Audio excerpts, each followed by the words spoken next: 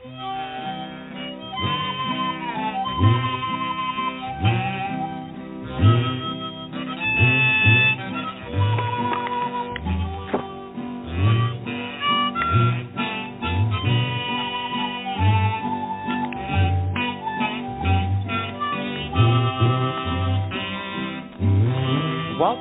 once again to the Lucky Mojo Hoodoo Rootwork Hour, brought to you by the Lucky Mojo Curio Company in Forestville, California, and online at luckymojo.com. I'm your announcer, Evan Lionheart, evanlionheart.com in New Jersey, and in just a moment, we'll be joined by our co-host, Catherine Ironwood of luckymojo.com in Forestville, California, Deacon Millett of ForAltars.org in the high desert of California, and this week's special guest, a voice you might recognize, Dr. Jeremy Weiss of TempleOfMiriam.com in Seattle, Washington, bringing us the topic of Jewish intercessors. Together, they will take your call and offer advice to address, ameliorate, and remediate your questions and problems about love, money, career, and spiritual protection, using traditional African-American folk magic practices, hoodoo, conjure, or root work, as divine and prescribed by the greatest spiritual hoodooists of our time. You can learn a lot just by listening, but if you're selected from among those who signed up at the Lucky Mojo Forum at forum.luckymojo.com and called into the show, then you'll be on the air and receive a free consultation. We'll be going to the phones in just a moment, but first let's catch up with our co-hosts, Catherine Ironwood and Deacon Millett. Miss Cat?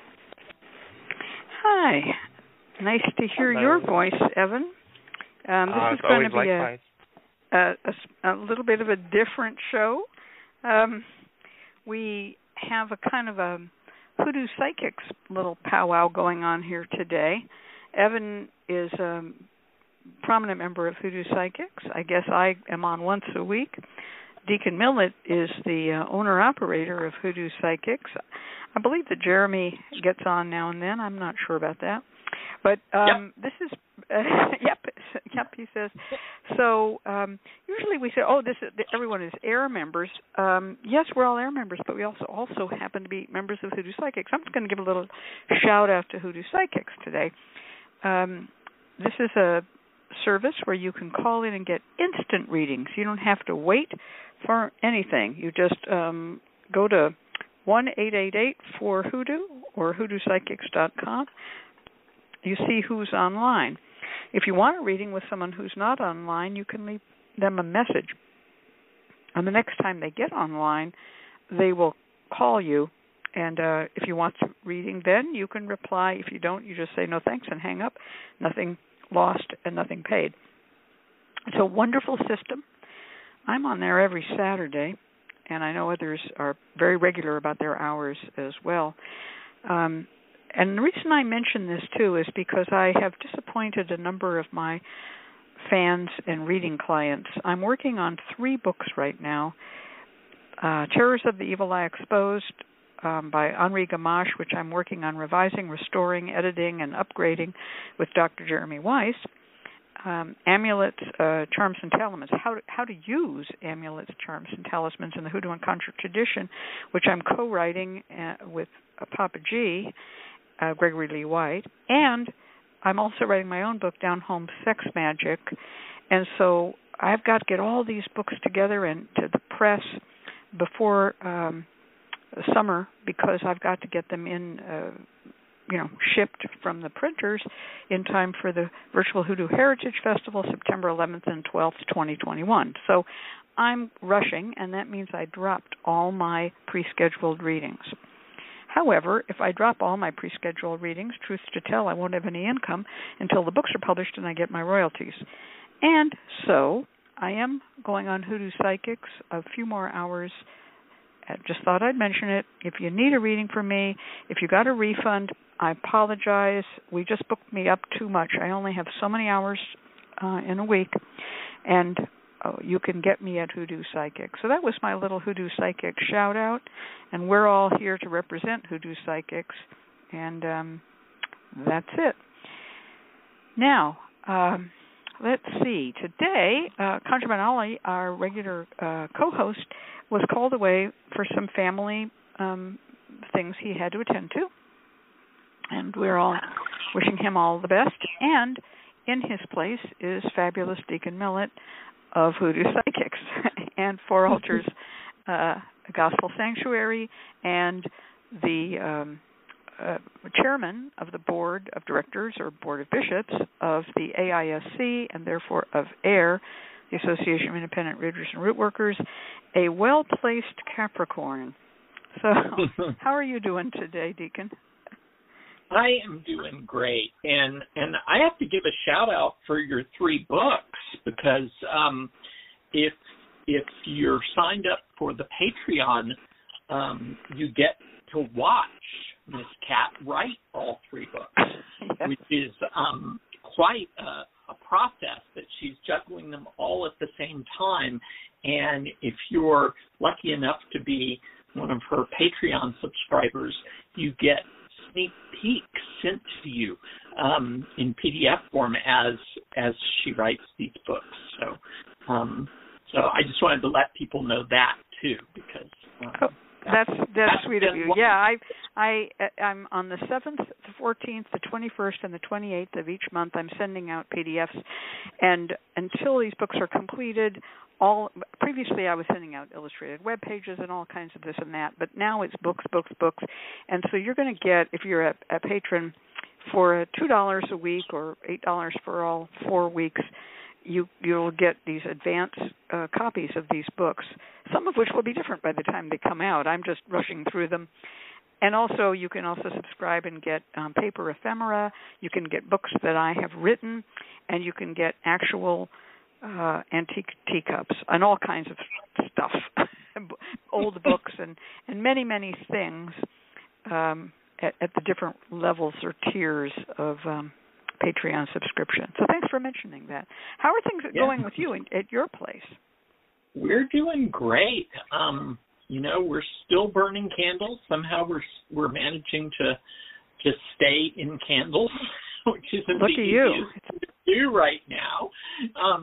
But so far so good. We've weathered the candle crisis again, and that's been very pleasing to me that we've managed to keep all of our clients going. And I'm working on a book to release at the festival as well. So Evan is going to teach a class, and I'm going to release a book in semi-association with that. So that's going to be a wonderful illustrated astrology book. So I'm busy too, and not quite as busy as you are, but feeling happy about it. And my big news, I didn't mention this. Friday, I got my second Pfizer shot. Yay. So my arm is killing me, but other than that, I'm feeling good and relieved to have gotten through the lines and looking forward to maybe eating in a restaurant for the first time in over a year. I don't know. But yeah, that's something that I hope all of our listeners are taking care of and able to get their shots in due course. Well, now, just like you were promoting me a little bit, I'm going to promote you a little bit. This astrology book that you're doing is the Lucky Mojo Book Company's first ebook. It's going to be in full color. It will be distributed as an ebook, not a printed book, although there are plans afoot to make a printed full color hardcover of it at an according price for the collector crazies, of whom I am one. And it's a wonderful, wonderful book. So that's something definitely to look forward to. The other thing that you're doing, Deacon, and you didn't blow your own horn, is that you are on the committee to bring us the festival. And so this year the festival committee consists of you, Miss Michael, Miss Robin, and Lady Muse. Is that correct? That's about right. And they're I would say that Lady Muse and Miss Robin are doing most of the work, and I'm cheering them on and helping in any technical ways that I can. And we're just following the footsteps of last year's wonderful festival that Dr. Jeremy put on. So, yeah, I think it's going to be a good one. Yeah, and there's a couple of other people who got involved. I mean, there's all sorts of little sidelight things going on, different people taking, responsibility for different parts of it. And I'm really looking forward to this festival, as always. I love teaching, and I love being a part of these things. So, Ms. Robin and Lady Muse are in charge of getting all of the boxes together. I believe the boxes are going to be, the goodie boxes that we always have are going to be shipped out of Miss Robin's place. Lady Muse is helping with arranging who's doing what. You, Deacon Millett, are arranging the readers. The Hoodoo Psychics is arranging the reading wranglers. And tickets go on sale May 1st. Okay, tickets go on sale May 1st. So save your money. And remember what happened last year. We ran out of goodie boxes. And so we don't want to disappoint anybody. Sign up early if you want that goodie box. It's going to have all kinds of good stuff. We've been planning them and working on them, and it's going to be nice.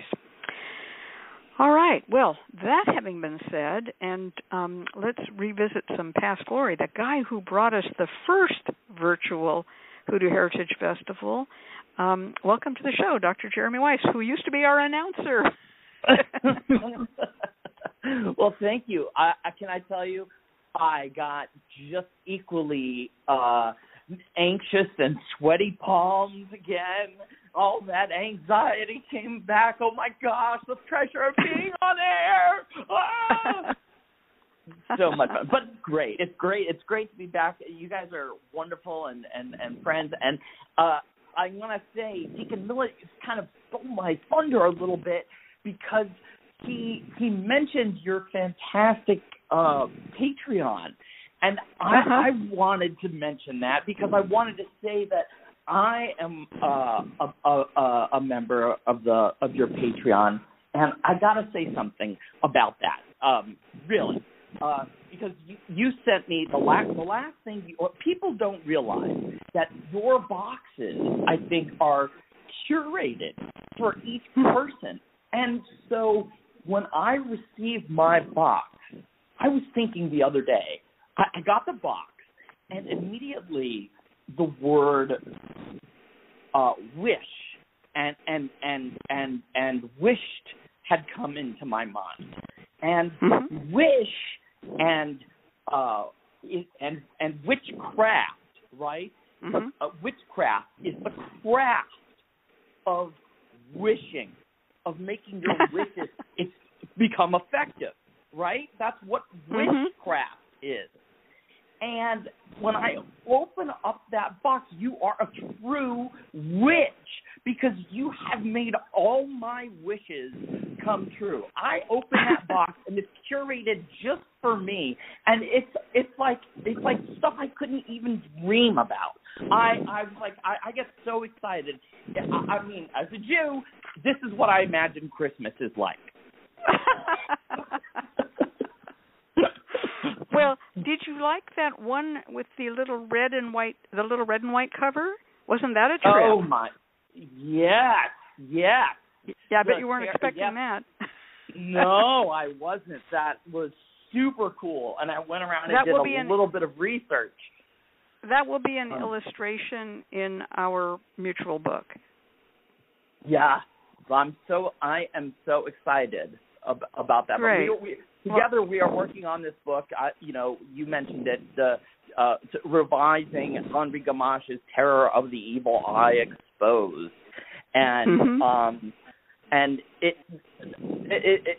I have been going through all sorts of evil eye history, of course, reviewing my stock, my library, right, delving back into all of it, and so today, when we talk a little bit about intercessors, I'm going to talk just a little bit. I'm going to touch a little tiny bit on the evil eye for us. Mhm. Oh, good. Mm-hmm. Oh, good. Yeah. Yeah. So. All righty. Well, that kind of brings us to our topic, and I'm going to just step in with a couple of words to begin. I have noticed in dealing with clients, because I do a lot of readings, and I deal with clients from all different cultures, all different parts of the world, and certainly different religious and cultural backgrounds. When I am known to them as just something more personal than just a reader, sometimes we start to talk. Well, some of my clients actually want to get to know me, and I want to get to know them. And those who are Catholics always ask me, well, what saint should I pray to? Who should be my intercessor? And I'll tell them. And I noticed that in talking with one of them, she said to me, how did you learn about these saints if you're Jewish? And I said, oh, well, we have intercessors too. And she goes, what? I thought you were monotheistic. How could you have an intercessor? Mm-hmm. And that opened up two different doors. One called not as monotheistic as you thought, and the other door called, of course we have intercessors. So I chose to open up the door called not as monotheistic as you thought because it's a smaller room, if you know what I mean. And I didn't want to waste too much of her time, and bore her. So I just quickly opened up that door, said, look what's inside, closed the door, and I said, and by the way, we have intercessors. And that's when I realized we really need to do a show on this. Because very few Christians, Muslims, Buddhists, whatever, realize that Jews actually have intercessors. They think it's just the Shema prayer and you're in and out. You know what I'm saying? Well, that's because of a lot of us think that way too. Well, I would say a lot of the less historically minded Jews. Right. A lot of those who are American in particular, who have been given this kind of what I call cut-down version of Judaism, what I call the inoffensive version of Judaism. Yep. Like, we're not going to be putting doves on people's navels. We don't do that anymore, but, whatever. So I wanted you to talk about this, and I'm going to chime in, too. Before the show, Deacon Millett said he's here just to be a learner. He's going to be here to support us. So our job, Dr. Jeremy, is to blow Deacon Millett's mind. Okay? Oh, okay. Well, I hope to blow Deacon Millett's mind because today I hope I don't upset you too much because I'm going to go. I do want to focus on one particular intercessor, that is Jewish intercessor that almost everybody, I want to say, forgets about, but obviously they don't because there's a whole culture around her. But people don't think of, and it's a very powerful woman. So that always absolutely delights me. So, we'll be on subject, but I want to spend a little bit of extra time on this one person. So, you're right. I think my perception growing up was, exactly what you said, right? I went to, as you know, sort of an Orthodox grade school, and what was hammered into me was, hey, man, Judaism, monotheistic. He says it right in the beginning. Thou shalt not have any other gods before me, for I am a jealous God. So that means no praying to anybody else. And that's why, you hear that dogma. And that's why we have the Jewish religion has that reputation, because that is the party line, I would say. Would you agree? No, I don't agree. You wouldn't agree? I was raised Reform and ethical culture. So we interpreted that quite differently. We interpret it as, you will have no other gods before me. In other words, in my temple, don't have any other gods facing me. Don't put me in a pantheon of gods because I'm jealous of my people. I want to be in my space. But there are plenty of other gods, but don't put them in my face, man. Right. Well, I would agree with that. I would agree that he does.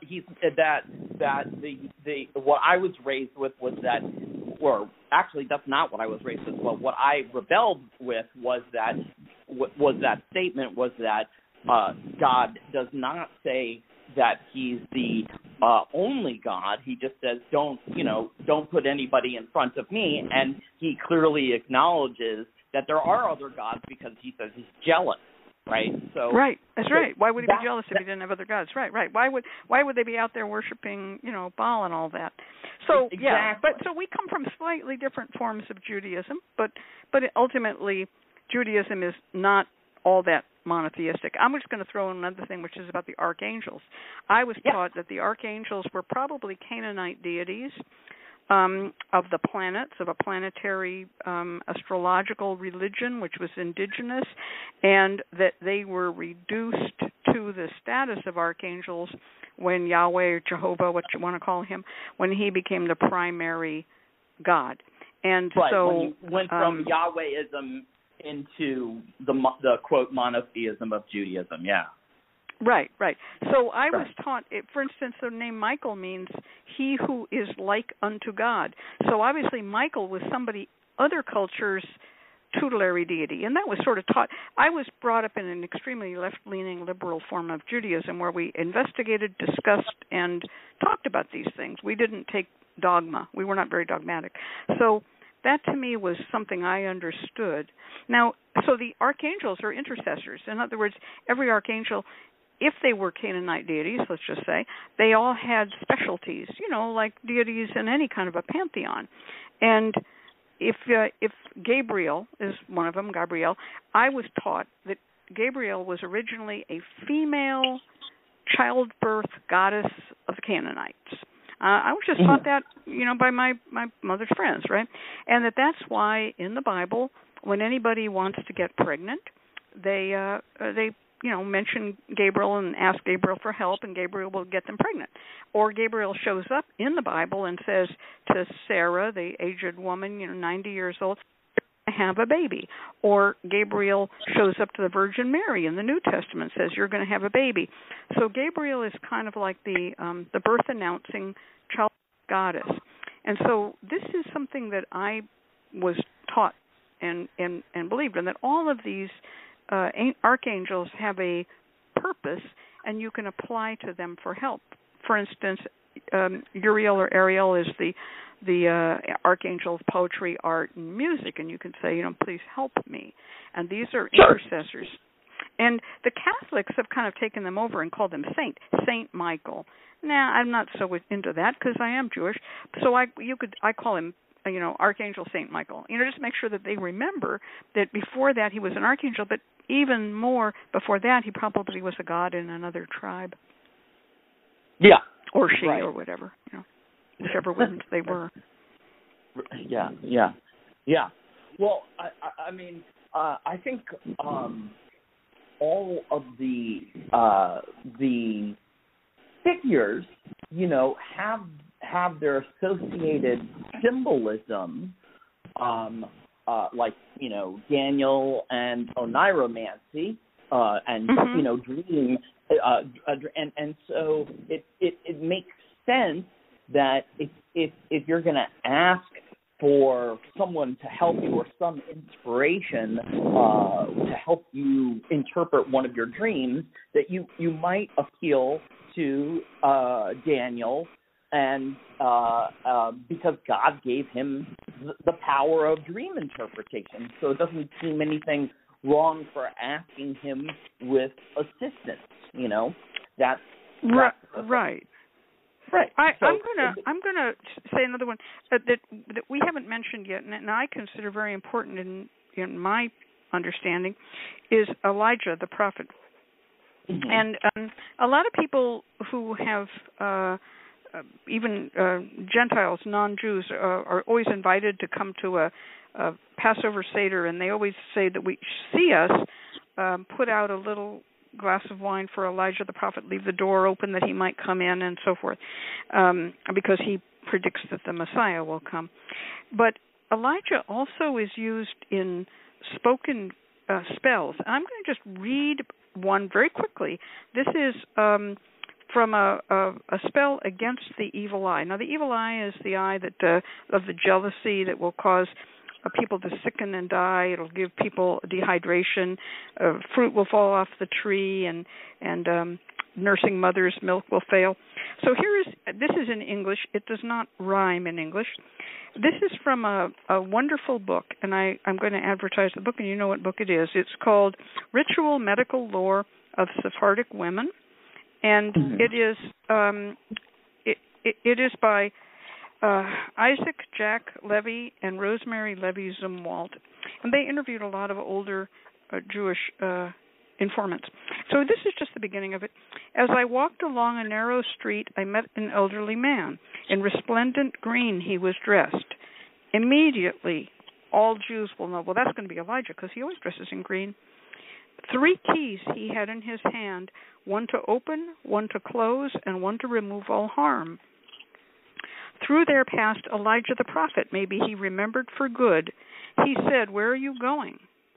"Over to Isaac, son of Cadon, to give him a headache, to break his bones, to suck his blood, to chew his flesh, to cut his strength, to cause him anguish.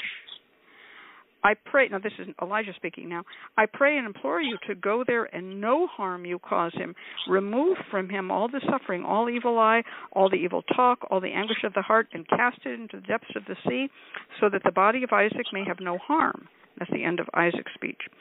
Then it says, "May the sacrifice of Joseph, Lord, be accepted instead of mine. As the mountains cannot embrace themselves, nor the water of the sea can be measured, this body will not experience any harm. May the sacrifice of Joseph, Lord, be accepted instead of mine. Mm-hmm. If it is from a Gentile," meaning that the evil eye came, "if it is from a Gentile, he is going to burn as a cinder. If it came from a mute bird, may the blessed come to its aid." If it came, in other words, a bird that can't sing might be jealous because it hears you singing, and therefore it might give you the evil eye. "If from a man, let him lose his name or lineage. If from a maiden, may she lose her reason. I pray and implore you to go there and cause him no harm. Remove from him all suffering, all the evil eye, all the evil talk, all the anguish of the heart, and cast it into the depths of the sea," because the evil eye dries things up, so throwing it into the depths of the sea, there's plenty enough water and salt to take care of it. "So that the body of Isaac may have no harm. May the sacrifice of Joseph, Lord, be accepted instead of mine. As the mountains cannot embrace themselves, nor the water of the sea can be measured, this body will not experience any harm. May the sacrifice of Joseph, Lord, be accepted instead of mine." So this is an anti-evil eye charm that calls upon 2 Jewish intercessors. Mm-hmm. Elijah, who gives the charm, and then it becomes Joseph, right, that you're actually employing. So I just wanted to throw that out there. There are hundreds of these, dozens of them, many, many dozens of them. This was just one. And so, like I said, that was the larger room. When someone says, "But do Jews have intercessors?" Yeah, how many of these do you want me to read you? Sure. Right? So, I mean, that's, the Jews from Central Asia, called the Mizrahi Jews, they have in their amulets, their amulets against the evil eye, they often will cite 2 different people on the amulet. And the first, of course, is exactly who you mentioned, Joseph. But the other one that they mention, and that's because Joseph, it says in the Talmud, Baruch 55, the descendants of Joseph are not subject to the evil eye. And the spell that's given there is simply to say to the evil eye, to chase the evil eye away, you can simply say or write down, "I am the seed of Joseph the righteous, who is not subject to the evil eye." And unfortunately, the evil eye doesn't have a really great idea of lineage, so you can claim that you are a descendant of Joseph without having to show them your ID, apparently. So, but the other person that is often on the amulet is someone who a lot of people don't know about, and I'm wondering if you know her name, Sarah Bat Asher. No, tell me who that is. So this is fascinating. Sarah Bat Asher, she's on many amulets against the evil eye by the Mizrahi Jews, and she's the daughter or stepdaughter of Asher, who is one of the leaders of the founding, 12 tribes of Israel. Now, a lot, if y'all don't know your Bible stories, it's no big deal. It turns out, I'll summarize it. She's a master of playing a harp, okay, and she foretells the coming of Moses, and she lives for over 400 years throughout the entire enslavement in Egypt.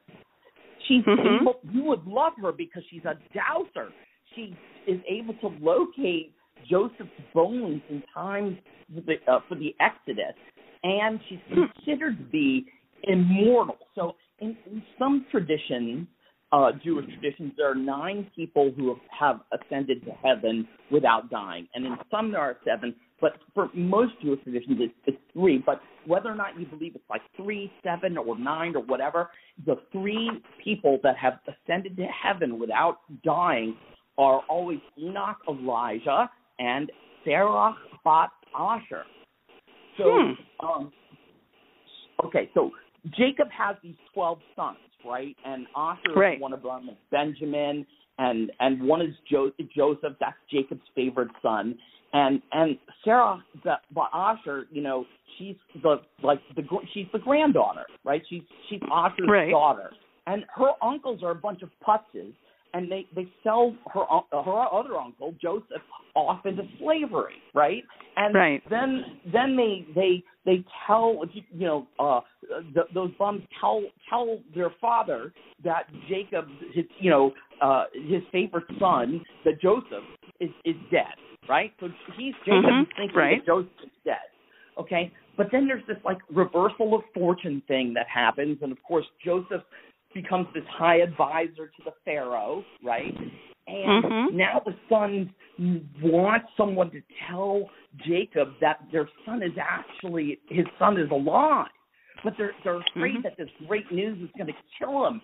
So who do they turn to? They turn to Sarah bat Asher, and she's playing the harp, the lute, and stuff, and she tells him what he wants to hear, that his long-lost son is not dead, and he gives her this blessing of immortality. Now, not all Jews agree. Some of the Persian Jews believe that she was alive only up until the 12th century, and she still has a tomb there. And other people still believe, though, that she continues to make earthly visitations. But because of her really long life, metaphorically, on amulets and things like that, she's an embodiment of collective Jewish memory. So there are a bunch of texts that chronicles her adventures, but we're talking about Joseph and how it relates to the evil eye. So I'll tell you a little bit about how she defeats the evil eye. So, when Moses appears, right, the Hebrews are faced with this big decision, right? Do they reject this guy, right, who's saying I'm going to lead you out of here, or do they follow him? And Sarah bat Asher, she lived through the whole years of the enslavement. So she actually recognizes Moses' language as the language of prophecy, and she convinces the other Israelites to follow Moses. But then the Egyptians had promised, they buried Joseph somewhere secret because Joseph wanted to be taken back and buried in the land of Canaan. And so now they're on the run, right? They're Pharaoh has agreed to let him go, and everybody is Miriam is grabbing her tambourine, and everybody's trying to get out from the Exodus and stuff like that, and they're stuck because they got to go find the bones of Joseph. And they're like, what do we do? So Moses goes over to Sarah bat Asher, who's around the time, and they say, and he says, where are the bones? And she says, oh, they're over here in the Nile. And he walks over. Moses walks over, and he points to the casket, to the Nile, and he says, he says, Joseph, the time has arrived, which the Holy One, blessed is he, took an oath, saying that I will redeem you, and the time for your fulfillment of the oath that you administered to the Jewish people that they will bury you in the land of Israel has arrived. If you show yourself, it's good, but if not, we're clear from your oath, meaning like it's now or never, get up. And the metal casket rises from the Nile and like an amulet, essentially, this metal casket. And Sarah Spot Asher, I want to point out, unlike the evil eye, she's able to see Joseph beneath the water. That's it. Wow. She's more powerful than the evil eye itself. Wow. Right? Because she's able to see him underneath the water, and the evil eye cannot see underwater. Right. The evil eye cannot see underwater. That is known. No, right. So, this is an amazing character, right? So, I understand her that there are reports that she was living still in the north of Israel around 200 CE, near Galilee, when the Romans occupied it, and the Second Temple was destroyed yet, and nothing had been written down, and they're busy writing everything down because the traditions at that point were oral, right? So they're trying to write them down, and there's a story where she makes an earthly visitation, and there's this famous rabbi named Rabbi Yohanan, and he's pontificating about the waters and what they looked like when Moses separated them. It's like, and everybody walked across the Red Sea, right? You know, and he says he told the students that the waters looked like a lattice.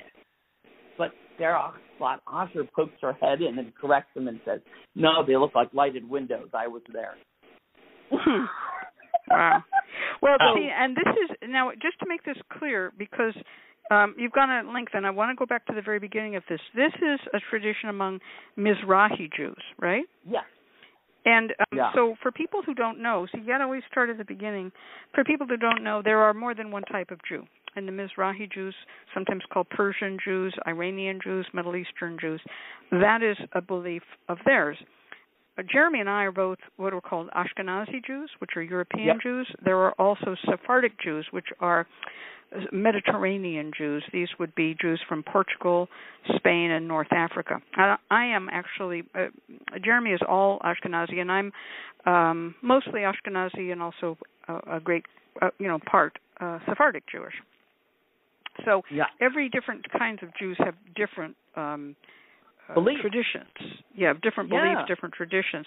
I'm going to read you another one of these little perkante. A perkante is a Sephardic Jewish term for what we would call a spell, an enchantment. And this is again translated. In the name of God, Abraham, Isaac, and Jacob, Moses and Aaron, David and Solomon, and Elijah the prophet, may he be always remembered for good. And then you say your prayer. So this is calling upon not just, God is just one of them. It's God. Then you got Abraham, Isaac, and Jacob. They're a trio. Moses and Aaron, they're brothers, so that's a pair. David and Solomon, they're father and son. That's a pair. And then Elijah, because he just walks alone. Elijah's always by himself. So that is a typical type of invocation. Would be similar to the Catholics saying, in the name of Joseph, Mary, and Jesus, and Saint Dymphna, who, blah, blah, blah, whatever they do, This is to make it understood that Jews have many intercessors. Now, they also have prayers that are to plants. And this kind of relates more to Hoodoo and to Native American traditions. There are actually things that you say to plants. That's right. I just wrote about that. That's fantastic. Here's one that is, it goes, Rocha Barocha, iron in the mouth, padlock on the feet. Said the rosemary, I was born first. Said the rue, may the Lord of Abraham come to his aid. In other words, rosemary is good, but rue is better, right? Rue is going to actually come to the person's aid. This is against the evil eye. And then here's another one again, translated into English. And this is for guarding against the evil eye and the use of the rue. Great is my fame. I am the rose of newly delivered mothers. They place me on their beds, and all the evil eye I consume with my plants. I guard the soul of the one who wears me. And this is the song of the rue. This is what the rue tells people. And so when you work with rue or rosemary, you are to say these things to them. Right? Yes, I have a couple of Jewish spells to be said while picking plants to enhance their magical powers. Firstly, plants that are picked in the cemetery are reportedly stronger in power, according to the Jewish tradition. And then I have several recorded, just like what you said. One includes a reversal of fortune kind of take on it, where you're asking the plant to give you its knowledge. And it's very sweet. It's a very sweet. I can't remember it off the top of my head, but it's a very sweet prayer to the plant to make it stronger and make it work for you better. Right. And now I'm going to give you another one. This one is for Miriam the prophetess. Okay. Oh. So this is for someone who is sick, and it's going to be done with gestures of passing the hand over the body to cure. In the name of God, Abraham, Isaac, Jacob, Aaron, David, Solomon, I put in my hand, and then you say what you're going to do. I put in my hand rue, or I put in my hand rosemary, like Miriam the prophetess, who performed cures and gave medicine and took away all the sickness and threw it into the depths of the sea. So I take away the sickness of so-and-so, daughter of such and such. Now, the association of Miriam with the depths of the sea, and why Miriam can do this has to do with Moses and the crossing of the Red Sea. It's Miriam who, at the end of the crossing, gets out her tambourine and gets all the women singing that song about how they got across, right? So Miriam is associated also with the water that protects against the evil eye and that takes away all sickness, so that it goes into the bottom of the sea where salt is.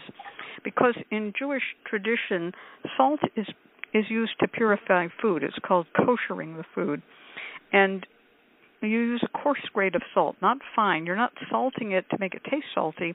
You're just rubbing coarse salt on it to take away any blood, because Jews don't like to eat blood. It's just not done in their tribal culture, old time school, and so things are salted, and then the salt is removed. But that salt that is related to the salt at the bottom of the sea, and so throwing something into the sea, which is very common in Hoodoo, along the places where black people have lived along the ocean. For instance, Harry Hyatt collected many examples of throwing things into the sea from people who lived in Maryland, Delaware, and in that area of Virginia, and in the Tidewater area, and they did spells in which things were thrown into the sea. Also in New Orleans, he recorded people who would go out in Lake Pontchartrain and throw something into the water. So that is something that comes probably from that Mediterranean wellspring region of African, Jewish, Mediterranean, Middle Eastern stuff. The idea of throwing evil into the sea. Writing on potsherds and throwing them into the sea in the Jewish magical literature. And in fact, I have someone right now who commissioned me to make a reversal of fortune amulet bowl, and they didn't want me to ship it to them, but they wanted to be able to have it continue to tumble so that the reversal of fortunes would work. And so that's what I'm going to do. Is when I'm done with it, I'm going to go toss it into the sea so it'll continue to tumble forever. Right. That same tradition. That's very old. And you'll also see that even among people who are not living by the sea, they will still have traditions of crossing water to get rid of evil spirits, or throwing something off the Tallahatchie Bridge, or whatever it may be. Throwing something off a bridge is another way to break its charm on you. So I see these intercessors in Judaism everywhere, but as I said, they're not as familiar to our Christian friends because they think we don't have saints. And I guess we don't have saints because in the sense that saints are canonized, that someone has approved of them. And that brings me to the next thing, which are the tzaddiks, the tzaddikim. These are righteous people who can be appealed to except for one thing. No one knows who they are, right? That's right. No one knows who they are. They're the secret. They're the secret people who are supporting our Earth's continuance by their prayers to God. God says, okay, for the sake of these righteous ones, I won't destroy the Earth no matter how corrupt it becomes. And so you can also, anybody who says they are a tzaddik is not. And it's this kind of, it's a little logic puzzle, but you can pray to them for their help, asking them not to help you, but to remember you in their prayers to God, whereby they save the world out of their goodness. Did that make sense? Yeah, they're like the Jewish Jedi, I call them, because they're like allowed to wield, because they're so righteous and will never do anything wrong. They're allowed to wield the powers of magic or what have you, and they have, you know, they're particularly strong, and they do their good deed, and then they recess back into the darkness, you know, like the ninja Jedi, spiritual Jedi that they are. They do their good deed and come back, and then you don't know who they are. So it could be anybody right. And there are around only 36 of them. There's only 36 of them in the whole world. And and anyone who says he is one is not. And when one dies, another one takes their place. There's always 36 of them. Now, and the Messiah will be chosen among one of those 36. Right, the Messiah will be one of them. That's right, but you'll only know that after he becomes the Messiah. It really is. It's a logic puzzle that as a little child, I used to just sit there and scratch my head and go, wait a minute. And chicken and egg. Right, but after they die, their villagers and friends and sometimes may say, well, that person was one. So they can be declared a tzaddik afterwards, but no, there's no central authority anymore since the temple in Jerusalem was torn down. There's nobody to say, well, this guy who was from Vilnius, he really was a tzaddik, right? Or that guy, you know, who was from Beirut, he really was a tzaddik. Process. Yeah. Right. And then, of course, there are people. Go ahead. There's no voting on it. You know, there's no process right. Where, you know, it's just like, yeah, all right, sure, tzaddik. He was a good guy. Well, he helped me out. He loaned me his lawnmower. Yeah, then it gets more complicated because once one of them is, and everyone says, well, he was a tzaddik, then his son, who will probably not be a tzaddik, his son is then called Ben Tzaddik, son of the tzaddik, right? Another example of Jewish intercessors is actually in the Ashkenazi tradition, would be on amulets. Sometimes they write this word, which I mentioned in the Jewish protection workshop, called Achanav, which is an acronym of the name of what they call the Supreme Five, which is not the Jackson Five or the Supremes, but it's the angels.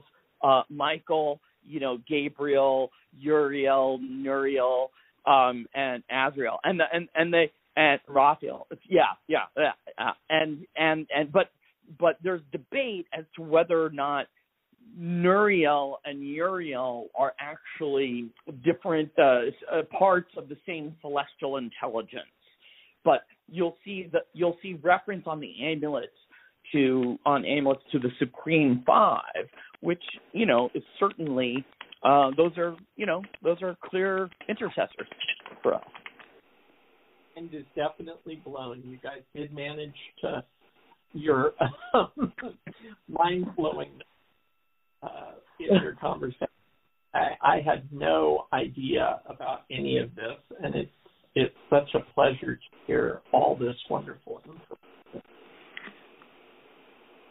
Wow. Well, thank you. I mean, I find it certainly an amazing, interesting, and I'm learning a huge amount doing the research for the new book. That leaves us with one more form of intercessor, which would be the ancestral intercessor.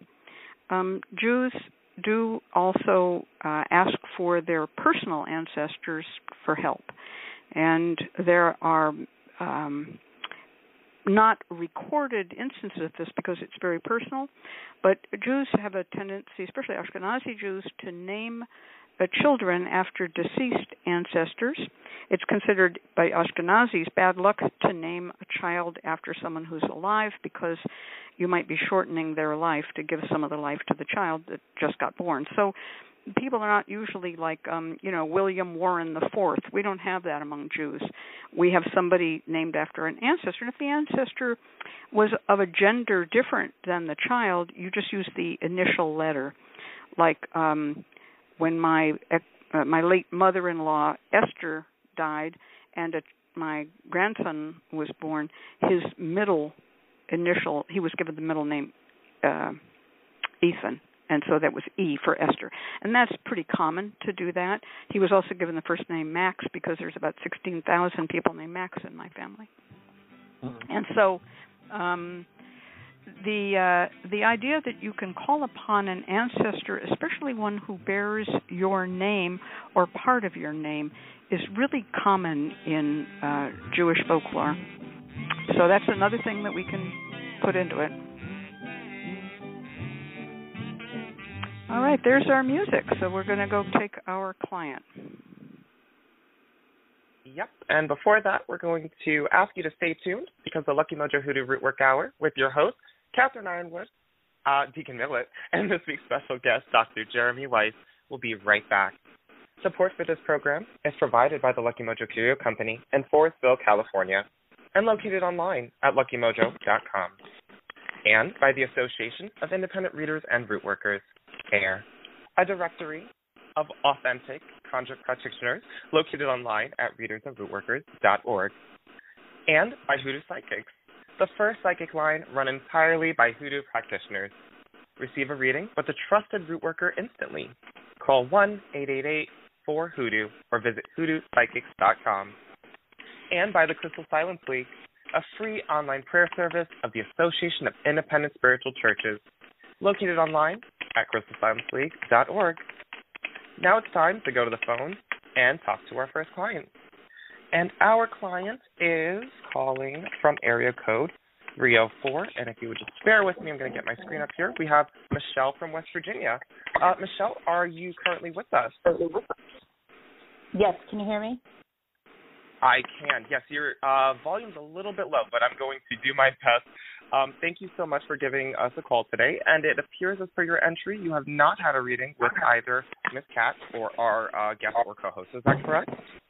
Correct. Excellent. Thank you so much. And Michelle writes, I just took a position, with the post office and will start the second week of May. This position leads to becoming a permanent mail carrier, but it may take up to 2 years. People ahead of you have to retire or quit, and this sometimes goes much faster and sometimes takes a full 2 years. In the meantime, you work for an arduous, demanding 60 to 70-hour work week, 6 days a week, and sometimes 7. Can I get a timeline or an idea of moving up to permanent, I'm assuming permanent hireability, and any warnings or cautions you might have for me? Turning it over to you, Ms. Kat. Sorry. All right. Well, let me ask you one question, Michelle. What is your sign of the zodiac? I'm a Libra Sun, Sagittarius Rising, and Scorpio Moon. Oh, interesting. So the Sagittarius Rising is probably where you're getting the antsiness about how long must this have to wait.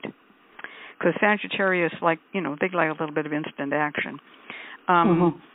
The Scorpio can dog it out and stay with it, and the Libra is, just a people-pleasing, a graceful person. So you have a kind of a mixed chart there, just based on sun, moon, and rising sign. Deacon Millett is going to do your first reading, and then Jeremy will do your second reading, and I'll come back, and after, based on what they say, I'll give you some root work advice. Thank you. Well, this is a particularly difficult question for my cards. These are terrible at figuring out timelines. There are a few cards that have associated with them, so let's just see if you happen to get in. The first card I draw for you is Montmorency, Center of the Universe, and this card shows a mountain peak high above the clouds, and this card tells me that you are liable to feel alone and like there's no one helping you to move up the ladder in your new position. That try not to let that feeling of loneliness get too strong, because you will get the job eventually. It's just a matter of sticking with it and not letting things push you off the path. The second card here is Like a Bubble. And this is a card, I call this the card of beautiful fragility. It's pink and blue water and a woman floating, and she's supported by soap bubbles and a beautiful image, but there's no foundation to it. If the soap bubbles pop or the dragonflies fly off, she sinks into the water and drowns. And I fear that you're heading into this job with a sense of fragility, of brittleness, like it's not going to work out or support you, and that may be a self-fulfilling prophecy. So I encourage you to shore up your sense of self and to feel strong in this, and to be ready, because you will get the job. It's going to be there. The third card is Eternal Life. And this is a marriage card in my deck. It also doesn't really have a time element, but we see a goddess holding an ankh and the Sphinx. And this is a really powerful card for this job. It looks like if you can not let this fragileness cause you to quit, or let this sense of loneliness cause you to quit, that you're going to have this job until you get your pension. This is a solid, long career path for you, and it's really good. So I hope this helps reassure you somewhat. These cards don't point to 3 months, unfortunately, but they do bode very, very well for the position. Thank you. All right. So, hi, this is Dr. Jeremy. How are you? Good. How are you? I'm good. I'm glad you can hear me. I don't know if you know the type of readings, or if you're familiar with the type of readings that I do, but I do a form of bibliomancy, which, I feel like the Bible, of course, is a book, a divine book handed to us in order to get good advice, right? That's what we turn to in times of difficulty. And on that topic, of course, the topic that we're talking about today is Jewish intercessors. And I often appeal to seven prophetesses. There are seven prophetesses, and those of the Bible, and I call them my Magid. My Magid is a Jewish spirit guide, and so what I do in my process is I reach. There are seven prophetesses. I reach in, I select one. Okay, that Deborah has presented herself. I have a little book, and I turn to the chart in the book, and I ask her a question, and I come up with my Magid tells me that what the answer is going to be, and they have Deborah's pointed me to Proverbs 19, chapter 19, verse 11. So let's see. That says, a person's wisdom yields patience. It is to one's glory to overlook an offense. So that's really interesting to me. I think it sort of echoes what Deacon Millet has said. The first year, or the first bit of your time, there may be some rough patches, and you're going to have to overlook some, I mean, it's a new job, right? So you got to make a good impression. So that means you've got to be the one to suck it up and be like, yeah, I'll take those extra hours. Yeah, I'll. So you got to kind of always try to overlook both nasty and wisdom comes with patience. So it's going to take a little bit of time. Now, I know that you wanted to know more specifically a little bit about that timeline. So I'm going to do Covenant and think about, that means pray and think about your timeline and pull out another Magid. Okay, this one's Queen Esther, and Queen Esther points me to Genesis 18:10. And this speaks to your timeline. Ooh, look at this. Chapter 18, verse 10. Then one of them said, I will surely return to you about this time next year, and Sarah, your wife, will have a son. Now, Sarah was listening at the entrance to the tent, which was behind him. I'm not sure that the second part has much to do with the timeline so much as one of them said, I surely return to you about this time next year, and you'll have there's going to be a son. That means that you will be blossoming, fruitful and multiplying. There will have been, within a year, I predict that there will have been some forward progress, some positive movement and advancement in your job. And I'll tell you what. Tonight, what I'm going to do is I'm going to put this in a petition. I'm going to write your name down on it, and I am going to burn a candle for you here at the Temple of Miriam. Thank you so much. Absolutely, my pleasure. So that's my prediction. Does that answer your question? Does that take care of you? Yes, I feel reassured. It kind of that's what I was thinking. It is arduous. I know I have to plow ahead. That's been all the advice that I've read, and just kind of endure it like boot camp and stick with it. Let me jump in here with some root work, because you also called for that. So I'm looking at this, and I'm agreeing with what they said. I think that the first year is going to be hard. The second year might go easier. I'd like you to get some candles. Now, there are different ways you can do this. I'd like you to use small white candles. You can use tea lights. You can use 4-inch candles. You can use little votives without their cases, which we call stubbies, any kind of small candle. And it depends on you, whether you consider yourself more of a solar person or a lunar person. If you're going to be lunar about it, you're going to want 26 candles, one for each lunation. There are 13 lunations in a year. 13 and 13 is 26.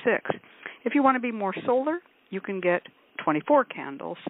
There are 12 solar ingresses into different signs during the year, and you're going to want them for 2 years.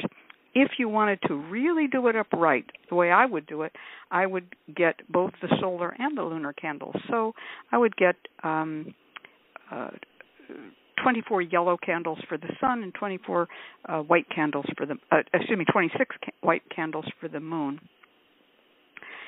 The solar candles you would light by day and in the morning before you go to work. The lunar candles you would light at night when the moon is in wherever you want it to be. In other words, usually it's the first visible crescent, and you would do it at sunset. So they don't correspond. They'll drift apart from each other.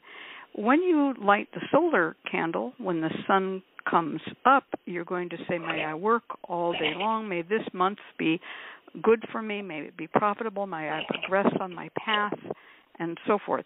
When you light the lunar candle, you're going to light it for your peace of mind, for people to be considerate to you, for your emotions. And each time you do this, I want you to write down what has happened, good, bad, indifferent, but mostly what progress you're making. By the second month, I've learned these new skills.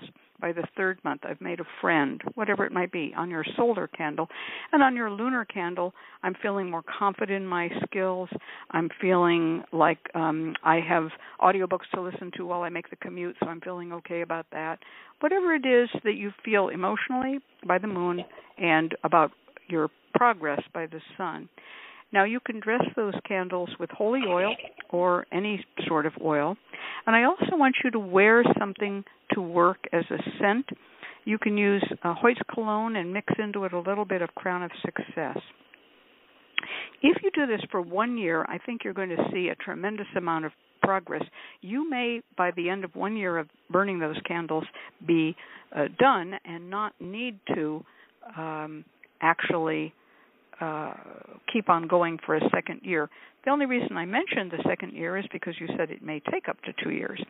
If you purchase the candles for 2 years and you find yourself promoted to where you want to be at the end of 1 year or partway in, take all the rest of the candles and light all the solar candles on one day as a thank you, and light all the lunar candles by the crescent moon, the first crescent, as a thank you, and you're done. You're just done.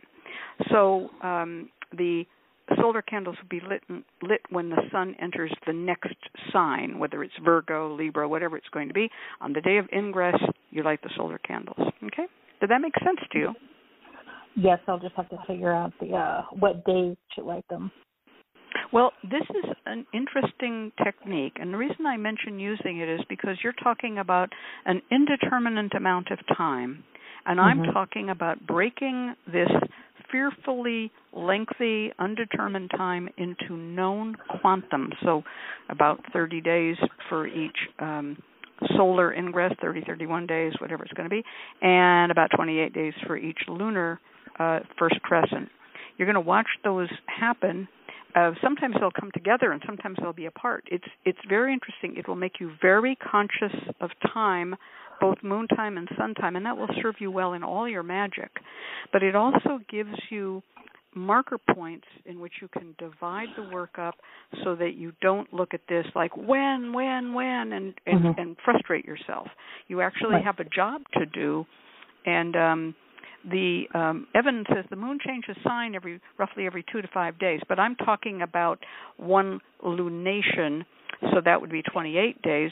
So when you see the first crescent, go online, look for sighting first crescent. The Jews, the Muslims, and the Cherokees all have lunar calendars, and they publish those dates, and you can find them. And the solar ingress dates to the different signs of the zodiac are also published online. Okay? Yes. All righty.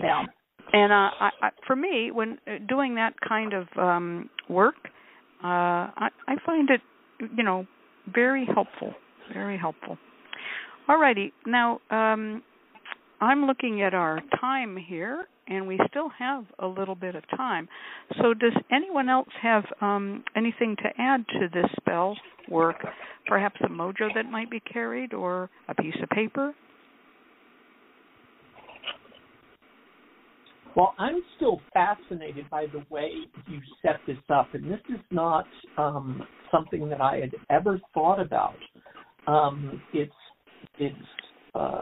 a very powerful way of dividing time up, like you were saying. I think that I would select some herbs for your candles in terms of where you're at the specific time. So if you're about to start your solar candle and you're feeling like somebody is against you at work, or you're feeling attacked in some way, you would choose rue to help protect you. If you are feeling like you need to speak up and be more assertive, you could use, or to find the right words, you could use deer's tongue leaves. And I think that by framing each candle in terms of what you've written down about your progress and adding an appropriate herb to the candle, it might give it that little extra bit of oomph. A really wonderful way of working. Yeah, the addition of herbs is good. For instance, for the solar herbs, you might use something, any kind of yellow herb would be solar. Lunar herbs might be artemisia, willow, anything that has silver on the back of it. Raspberry is another one. Those herbs that are silver on the back of the leaf are lunar herbs. All right. Well, I think that you will actually get where you want to go before 2 years are up. That was my intuitive take on it, and I wish you all the best. I think that if you also, you can check in later if things are going well or things are going ill. Ask if you have any problems with any people at the place, what kind of charms we would recommend to wear or carry to protect yourself from negative people, and also what kind of charms to wear or carry to cause yourself to be promoted and rise up faster. Good luck to you.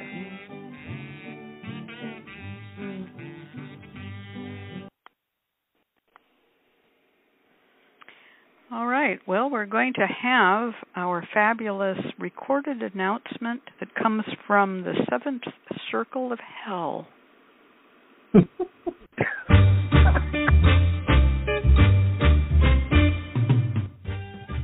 The LMC Radio Network is a media alliance whose excellent shows include The Lucky Mojo Hoodoo Rootwork Hour with Catherine Ironwood and Conjurman Ollie, Sundays 3 to 4:30. The Crystal Silence League Hour with John St. Germain, Tuesdays 5 to 6. The Witch, the Priestess, and the Cauldron with Elvira Love and Phoenix LaFay, Fridays 1 to 2. And Blue Flag Root Radio with Lady Muse, Fridays 7 to 8. All times Pacific, add 3 hours for Eastern, sponsored by the Lucky Mojo Curio Company in Forestville, California, and online at luckymojo.com.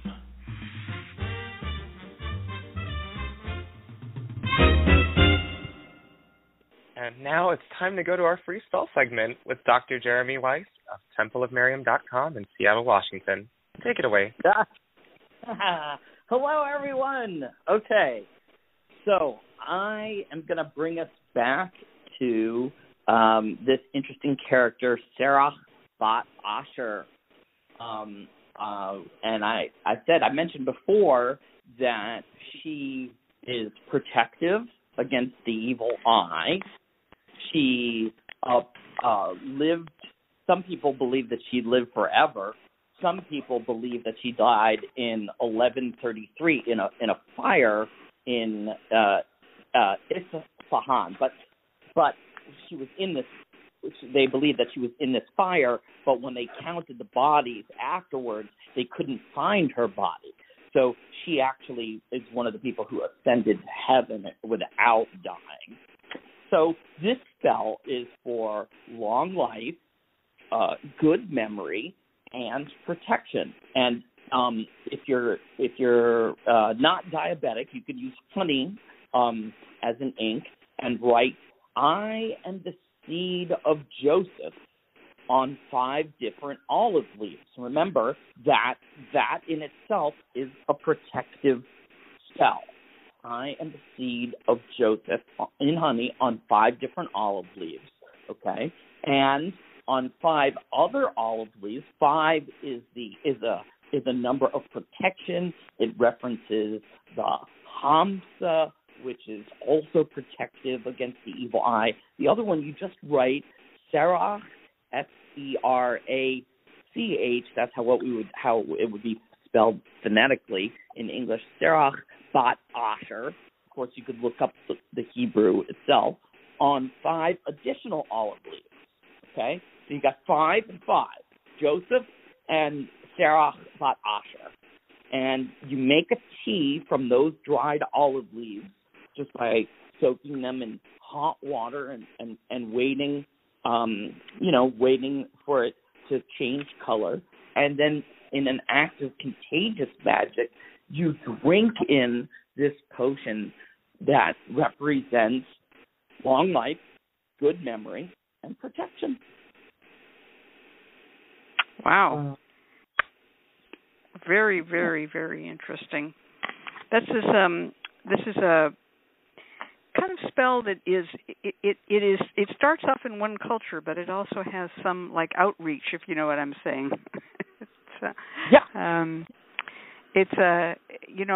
We know, for instance, that drinking prayers is something that's very common in Africa, and it's found in Hoodoo. It's found in Hoodoo a lot, and this kind of goes to that idea of how African is Judaism, how Jewish is African American folk magic. It's a mix, really. The olive leaves mark this, of course, as very Jewish, and the honey marks it as very Jewish because Jews do just about everything with honey. They're really into honey. So, My recommendation, though, is that if you're diabetic, that rather than using honey, you write it with Jewish wine. Well, there's, just to not mess with your blood sugar. So, yeah, right. So Dr. Sweet says, how do you write with honey? Do you use a fountain pen? Evan Lionheart said a paintbrush. No, your finger.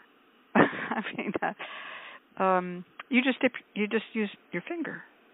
But, I mean, I suppose you could use a little... A stylus. A stylus, a chopstick, perhaps? If you wanted to be really fancy, if you wanted to be really Jewish, you would use a yod. Oh, of course, you could use a yod.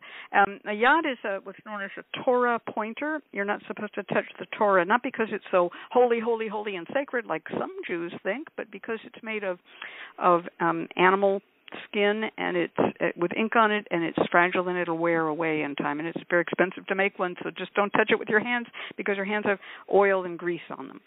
So, but of course that later became religified and became like, don't touch it, it's holy, sacred, whatever. Well, however, so there's this. It depends again what kind of Jew you are, but there's a yod, and a yod is a pointer that has a little hand on it with a little finger pointing, and so you to follow the lines you read with the yod.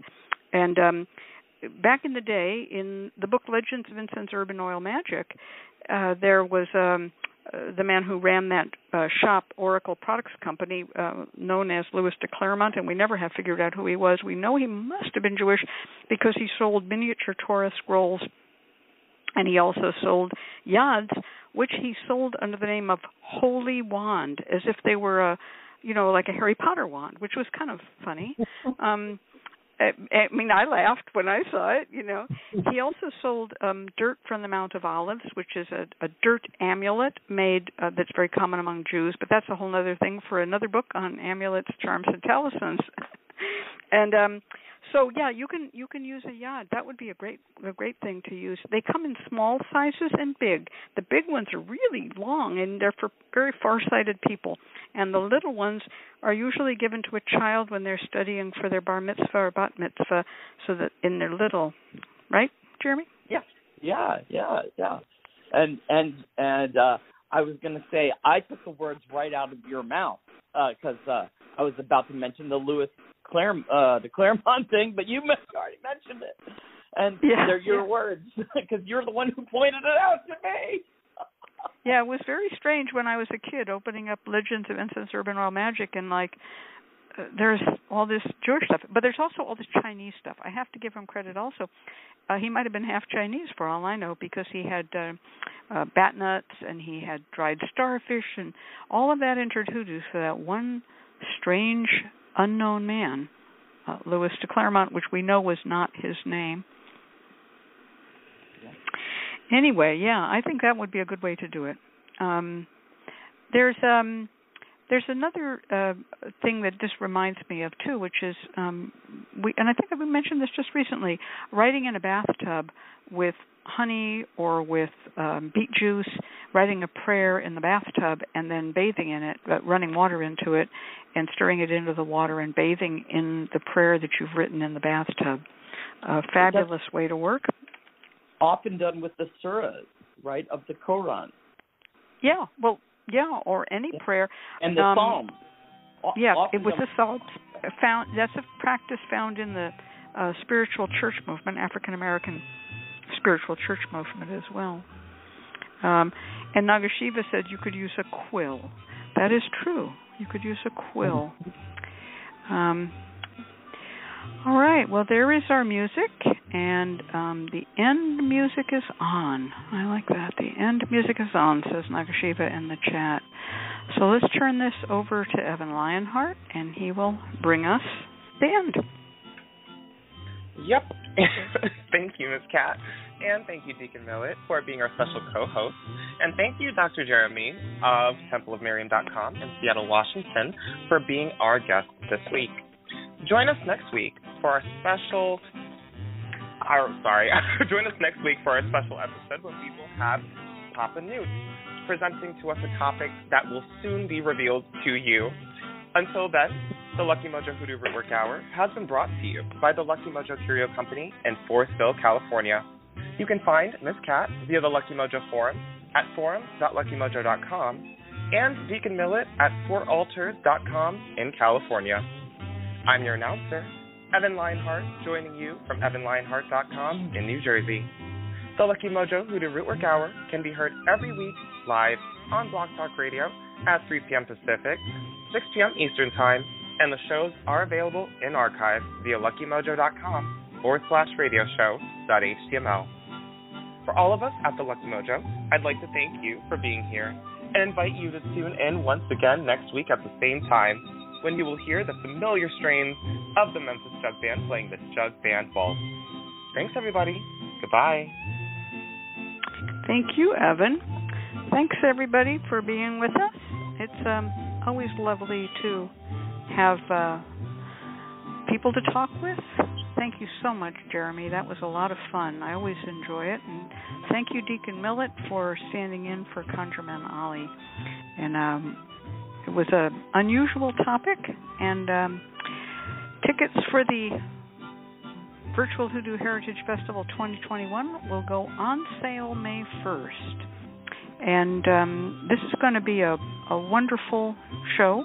Oh, and in the chat, Papa Newt will be introducing new people to hoodoo. That's his topic, introducing new people to hoodoo.